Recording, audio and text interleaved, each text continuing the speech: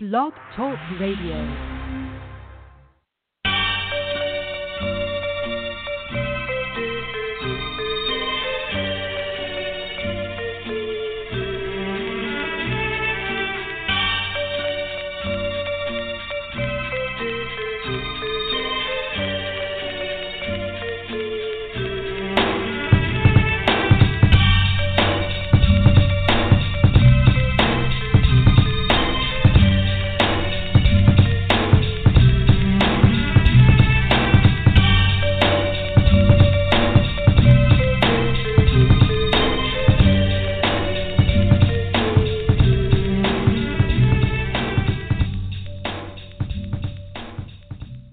Hello, everyone. Welcome to Neil Thompson Speaks, where we talk to people who broke free of the corporate world shackles to start their own business.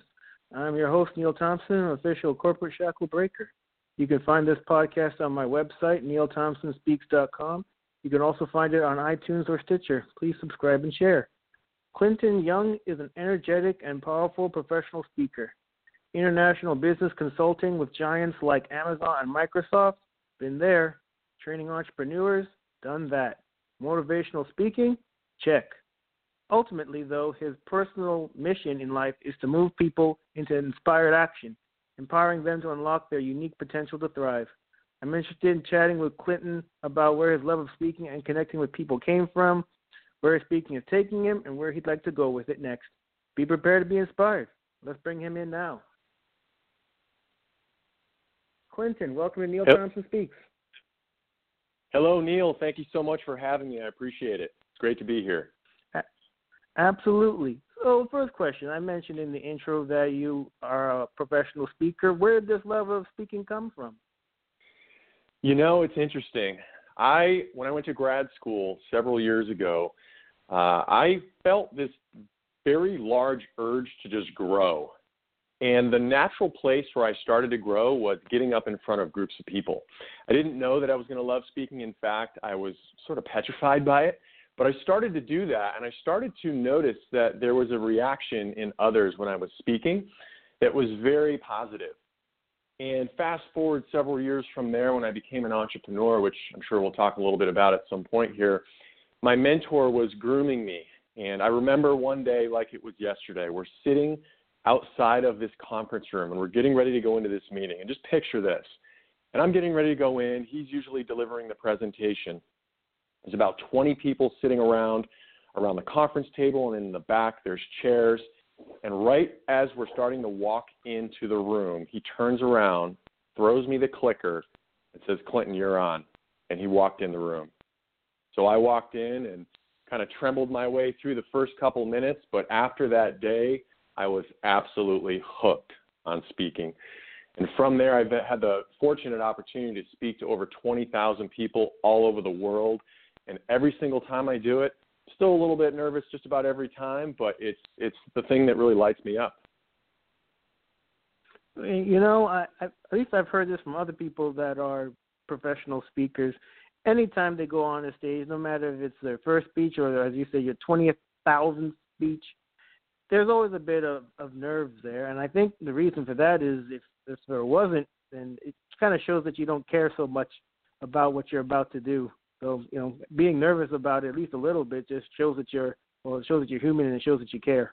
Absolutely, Neil. And it's interesting. One of my mentors shared with me a while back, and I usually say this just about every time I get on stage. I say, I'm about to do something of significance. Because I always feel that feeling, and it's the key is to transmute that anxiety, that kind of fear into positive energy, into passion, into excitement to make a difference. So I couldn't agree more. Yeah, absolutely. You know, one issue I think a lot of people that want to start their own businesses come across is, just like you mentioned, is fear. There's, you know, from a lot of people, they have a job, they maybe have an idea of starting something else, you know, outside of that job, maybe another business. But the idea of leaving that job and having to do all the things that entrepreneurs have to do can be kind of, scary. So in your experience, did you have to deal with that fear? And if so, how did you get past it? Yeah, absolutely. You know, Neil, I left my first corporate role back in, I believe it was 2006, and there was definite fear, without a doubt. That fear is always going to be there. And the thing that I would like to leave with your listeners really is it's really important when we're looking at becoming an entrepreneur to really look at what do we think that's going to be like? Why is it that we want to become an entrepreneur? Because most people think that an entrepreneur is something that's going to give them a bunch of time freedom and a bunch of money and just, it's sugar plums and cherry blossoms. But when it really comes down to it, in my opinion, being an entrepreneur is actually more challenging than having a job. That doesn't mean that it's not worth it. It just means that we've got to go into things with eyes wide open and really look at what is our true motivation. You see, when I was working in corporate America, I had a role as the West Coast account manager for an international consulting firm out here up in Orange County, actually, California. And I just knew that I was in a role that was not suited for my unique gifts and talents. Now, I didn't have the level of distinction that I have now around my strengths and my weaknesses and really what puts me in flow, but I knew that what I was doing was not giving me life. It drained me every single day. I had to manage spreadsheets. I did get to speak a little bit, but I primarily was managing accounts, working with big companies like Microsoft and Amazon and Cisco out here. And what I was doing, the reason why I became an entrepreneur is I was moving away from, and Tony Robbins says this, we only ever move away from pain or move towards pleasure. And it got so bad in this role, I was so miserable in this role in corporate America that I was looking for anything. And the picture of entrepreneurship that I had was I would have more time freedom. Now, since then, what I've actually recognized in becoming an entrepreneur is you don't really necessarily have time freedom. You actually end up working usually more as an entrepreneur, but what you do have is time flexibility, and that is definitely a powerful thing. So what I would like to share with your listeners is it's so important to really get down to the root of what is it that we want, and because quite honestly, in my most recent role, because I have stepped in and out of having a job and then being an entrepreneur and having a business, but I've always done it in the last 5 or so years for very purposeful reasons. I didn't have a job just because I wanted a job. I had a job because I knew there was something that I could learn inside of that job. And I learned of this concept called intrapreneurship with an I. And this is the thing I want to leave your readers or your listeners. There's an opportunity for us to have some of the things that we think entrepreneurship is going to bring us inside of the comfy confines of a stable, structured environment called a company or a corporation. So one of the pieces of advice that I'd give is if you know that you want to do something different than what you're currently doing in your corporate America job, and you think it's entrepreneurship, just take a step back and take a look and really look at what is it that you want to do, because there's an opportunity to potentially get closer to what it is that you want inside of, like I said, the comfy confines of having that stable, structured job without taking all the risk of becoming an entrepreneur. Now, I'm certainly not trying to dissuade anyone from becoming an entrepreneur. I just want people to learn from perhaps my mistakes and some other folks that sometimes think entrepreneurship is the definitive answer. And it isn't always the case. Entrepreneurship is for certain types of people, and you can get a lot of what there is to have as an entrepreneur, like I said, as an intrapreneur. So let me just go into that really quickly here. Intrapreneurship is working for a company that is very entrepreneurial-minded, that not only gives you the opportunity to, but requires you to think like an entrepreneur. And it gives you that opportunity to really be immersed in your role and own it as if it was your own business. So that gives you a lot of that autonomy that sometimes we seek as employees and we think we're going to get as an entrepreneur. We can get that as an intrapreneur inside of these types of companies that have these opportunities. And it definitely is a way to get that time flexibility, to get that opportunity to earn more income, to get that opportunity to be a larger contribution in an enterprise, which I believe we all are generally looking for either more money, more time flexibility, or more alignment with our unique gifts and talents. And we can get that as entrepreneurs. So that is a way to sort of usurp the fear of becoming an entrepreneur, is to just consider becoming an entrepreneur. Probably not the answer you were looking for there or expecting, but I wanted to share that from a unique experience that I've had recently. Yeah, I think it'd be really helpful for the listeners to get an example of entrepreneurship that you have lived in your own life. I know you mentioned in entrepreneurship you have the opportunity to work entrepreneurially within a corporation. Do you have an example of that? Absolutely, Neil. Thank you for asking that question. That's a really, really great question. So most recently, I'm currently a speaker. I speak, like I said, had the opportunity to speak all over the world. I speak to colleges. I speak to entrepreneur groups.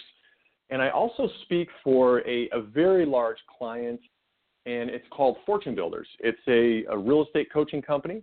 And I also speak for several other entrepreneur groups like RealFlow, which is a real estate technology company, and several others around the U.S. And the example I'll give you is when I first started working with Fortune Builders, I actually came on as an employee. And I came on because I had experience as my degree. I have a psychology degree in undergrad, and then I have a master's degree in organizational psychology. So that's like the study of, basically it's like the psychology of business, a really simplified version of what that means. And I had experiences in big business Fortune 100 companies, as well as building my own sales and marketing companies, as well as real estate investing. So I'd been an entrepreneur, I'd been a speaker, I'd been a trainer, and I'd have that corporate America and academic experience. And they knew that I could come in, and I'd also been a headhunter, which plays into this as well, because they hired me as a director of talent acquisition. This is a company that, I won't say the revenue numbers because they're a private company, but they had about 50 employees at the time, and literally the CEO threw me a credit card and said, Clinton, build me a recruiting department. It was me. I was the only one. Now, I knew, because I've always been, for the last 10 years since I've become an entrepreneur, I've always been very immersed in personal growth and development, and a huge part of personal growth and development is really understanding my own strengths, weaknesses, what puts me in the flow. And over the last several years, I've really started to discover on this personal kind of self-discovery process that I've been going through, what really puts me in the flow. Because I know that when I'm in my flow, I'm gonna be the most fulfilled, which I want all of your listeners to have, an absolute feeling of fulfillment, and I'm gonna provide the most value to my enterprise, whether that's my own company or whether that's a company that I'm working for. So when I took on this role, I sat with the CEO and I said, yes, I do have experience recruiting. I do have experience hiring. I do have experience in this exact industry, real estate coaching, and speaking, et cetera. And I know for a fact that I'm not your HR guy. I said that from day one. It kind of makes me want to throw up in my mouth. Excuse my expression there. But he said, okay, that's fine, but I know that you can get something out of this role. So I took it on, all right? I took it on, and it was an opportunity to work directly with the founders of the company at a very high level, and I had the opportunity to really grow this culture. It's a very unique culture in this company. It's kind of like a Google or like an Apple, right, or like a Zappos, where it's very, very entrepreneurial minded.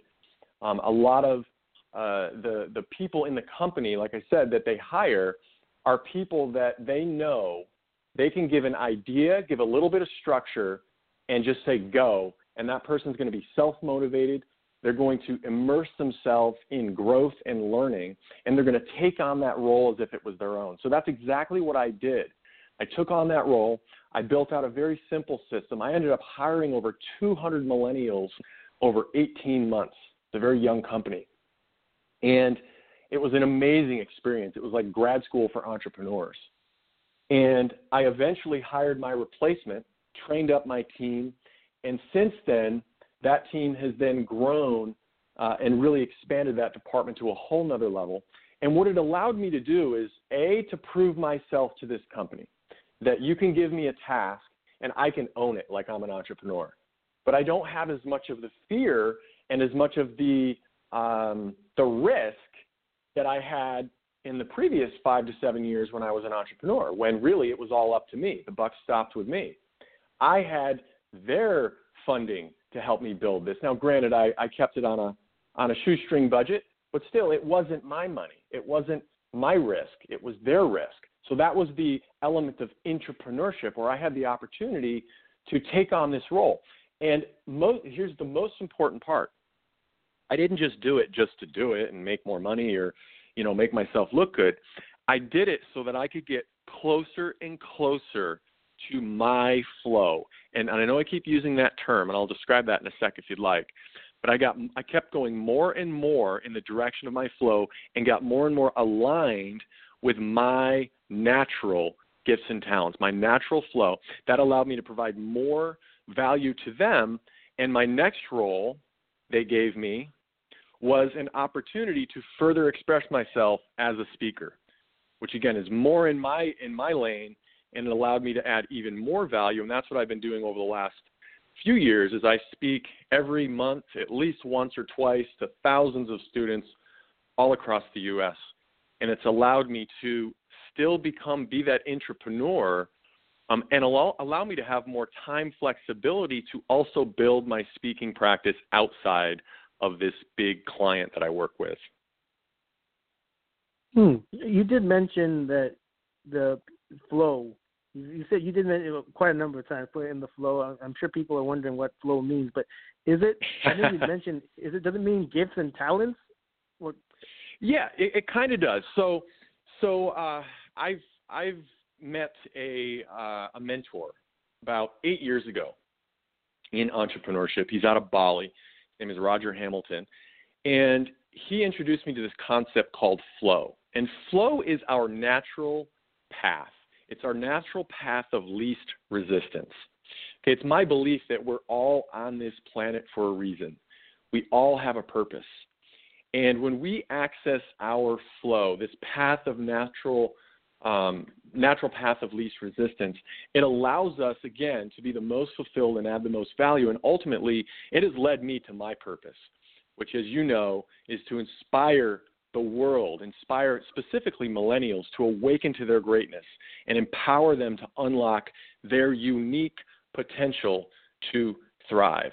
So when we're in our flow, Neil, you can probably think of sports. A lot of people think of sports when somebody's just absolutely in the zone and they just can't miss. They are in the flow. Time either flies by or it stands still. It has the ability to distort time. You've probably heard a sports analogy with a baseball player when Barry Bonds was just locked in back in the day, and he said the ball just looked like a beach ball coming at me, 100 miles an hour, but it looked like a beach ball. I could see every single thread on that baseball, so it slowed down that time. He's in the flow. Also, when you're doing something and time flies by, that is when you're in the flow. This can be sports. This can be things that you do in your career, which is what we're obviously talking about now. It can be a lot of different things in our lives, and there's a lot of different types of flow, but the one that I'm specifically talking about is when it gives you life, it gives you energy.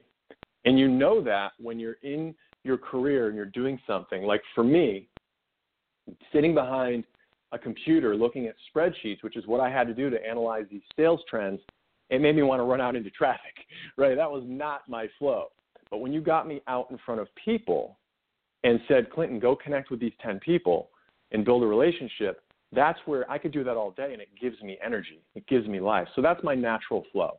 So there's an opportunity for all of us to get more clarity around what puts us in our natural flow. Where do we feel the most fulfilled? And therefore, where do we add the most value to an enterprise? And when we start to have that level of distinction and the level of awareness, Neil, that gives us a whole new lens through which to see the world, through which to see opportunities, and allows us to make more informed choices especially when we're talking about serious choices like, do I want to quit my job or become an entrepreneur, or do I want to become an intrapreneur? So that's a little bit about flow. You had mentioned that when you started at Fortune Builders that you were tasked with building the recruiting department. But it sounds Yes. like building that department wasn't necessarily part of your flow. It's speaking and inspiring millennials part of the flow. Did you see taking that job, building the recruiting department as a stepping stone to finding your flow? Yes, absolutely. And here's how. No matter when we start to understand our flow, we start to look at opportunities in a certain way, and we start to see new ways to add value to that opportunity. So here's what I mean when I say that. As the head of recruiting, how did I do that? Of course, I had to build out the systems, which was not part of my flow necessarily. I did it. And it's important to know that when we do distinguish our flow, and there's an actual assessment we can take to discover our flow, we don't want to pigeonhole ourselves and say, oh, well, I can't do that because that's not in my flow. That is not what I'm saying at all. But it just allows us, it informs us, basically. We can do all things in all different areas, but if we give it, enough time and enough focus. But what I saw there was a way to become a director of talent acquisitions and use my ability to go out and speak. So that's where I started to speak at colleges for the first time, actually, Neil. So I went out and I spoke at colleges, and what did I speak about? I spoke about recruiting. I spoke about landing your dream career. My talk is called Live Courageously to Land Your Dream Career. So I deliver that talk. That's where I first started delivering that talk, and I started delivering various modules around building rapport and the application and resume writing and interview process and all that. I just did it from where I would add the most value. I did it from that angle. So I definitely saw that as a stepping stone. Excellent. Either as an intrapreneur or as an entrepreneur, what has been the biggest mistake that you've made so far in your career? Biggest mistake that I've made so far as an intrapreneur or an entrepreneur. I would say this is the biggest mistake I've ever made. I don't like to recreate this very often, but I will do it here. I've always been somebody who has followed my intuition. What I mean by that is when we have a certain feeling or thought about something and we just know that it's right. And I've had this throughout my entire life. When I was in grad school, I knew that I was going to go overseas. I had no idea how it was going to happen. The how doesn't matter. When we are inspired about something and we are absolutely clear that it is done, like we have absolute belief and faith that it's already done, all we need to do is take action, right? And when we take action, things just start to magically materialize in front of our eyes. Relationships, opportunities start to arise. So I'd always been somebody that followed my intuition. Now, when I became an entrepreneur, the first thing I did was sales and marketing. It was very successful. It was my first six-figure years as an entrepreneur or as an intrapreneur. That was the first time I'd ever made six figures. And I remember like it was yesterday. There was an opportunity for me to get into real estate. And what I did was I ended up buying a property before I truly understood what I was doing. And I took all the shortcuts, all the mistakes. And yes, it allowed me for the short term to earn more money in my sales and marketing business because I had, quote unquote, perceived credibility because I had made a real estate investment purchase. However, it was definitely not a good investment. So the biggest mistake that I made there, and I didn't realize this, Neil, until several years later when, we had the real estate crash and I had some challenging times. And I recognized that for the last few years, I had been in this absolute funk. Like I felt like I could not really trust my intuition anymore. I wasn't sure what I wanted to do.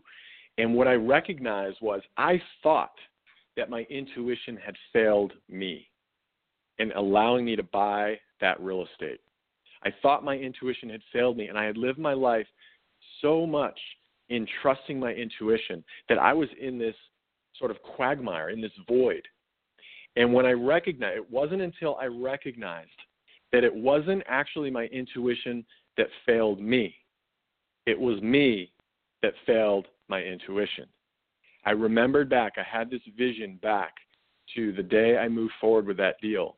And I remembered having this little voice say, this is not the right thing, or this isn't quite right, or this person I'm working with isn't super ethical.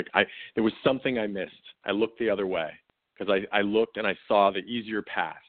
And that was the biggest mistake I ever made, was not trusting my intuition. And it put me through that whole cycle of me not trusting it.